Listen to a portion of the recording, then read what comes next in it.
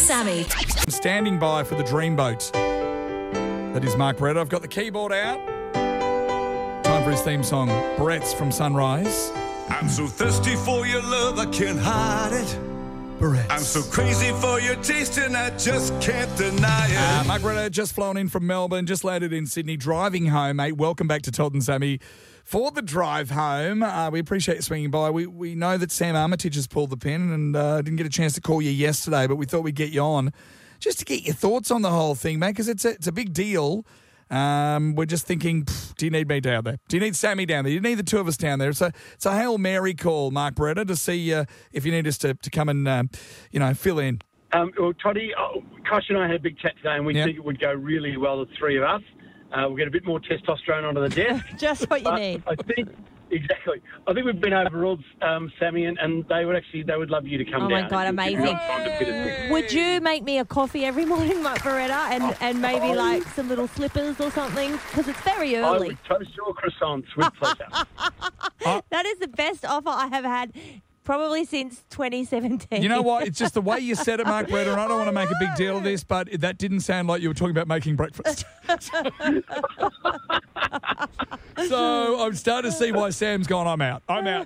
So what about the cash cow, though? Because I put it to you, you've never seen Channel 7 Sunrise Cash Cow Sammy and Samantha Armitage in the same room or on the set at the same time. You haven't actually, and if you have, it's a split screen like Jean-Claude Van Damme in the movie Double Impact where he played both the brothers. Right. So obviously...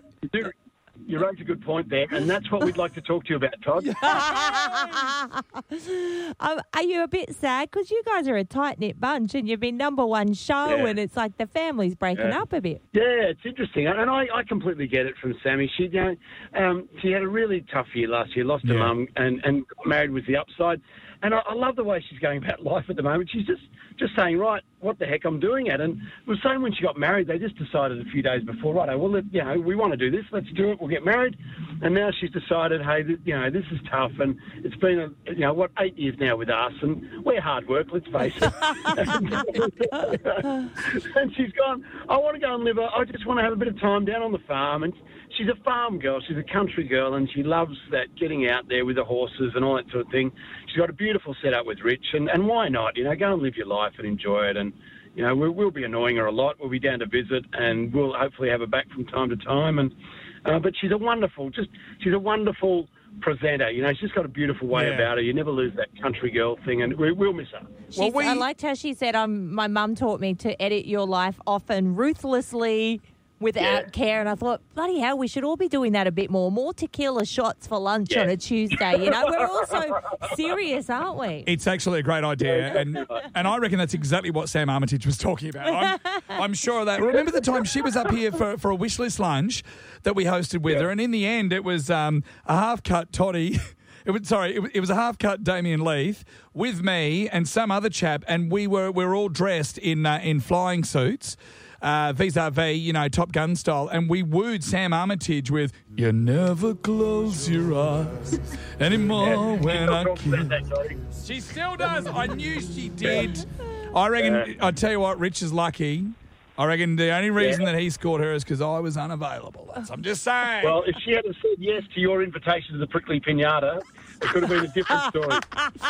It could have been. She could have been hanging up the microphones and going to Toddy's farm. Bloody, I tell you what, the prickly pinata cotton tree, it's got a lot to answer for, hasn't it? And they were the days, pre-restraining order. Hey, Mark Beretta, come back and talk to us on Thursday for the footy, yeah? Love it. Bring on the footy. It's back. It's also Sam's last day. But yes, for the footy, Todd. Yeah. Sorry, hang on. That's right. It's Sam's last day. Correct. Hang on. Oh, my God. Sam who? Sam Mack leaving? No.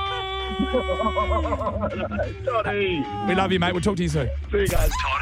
Todd and Sammy for the drive home.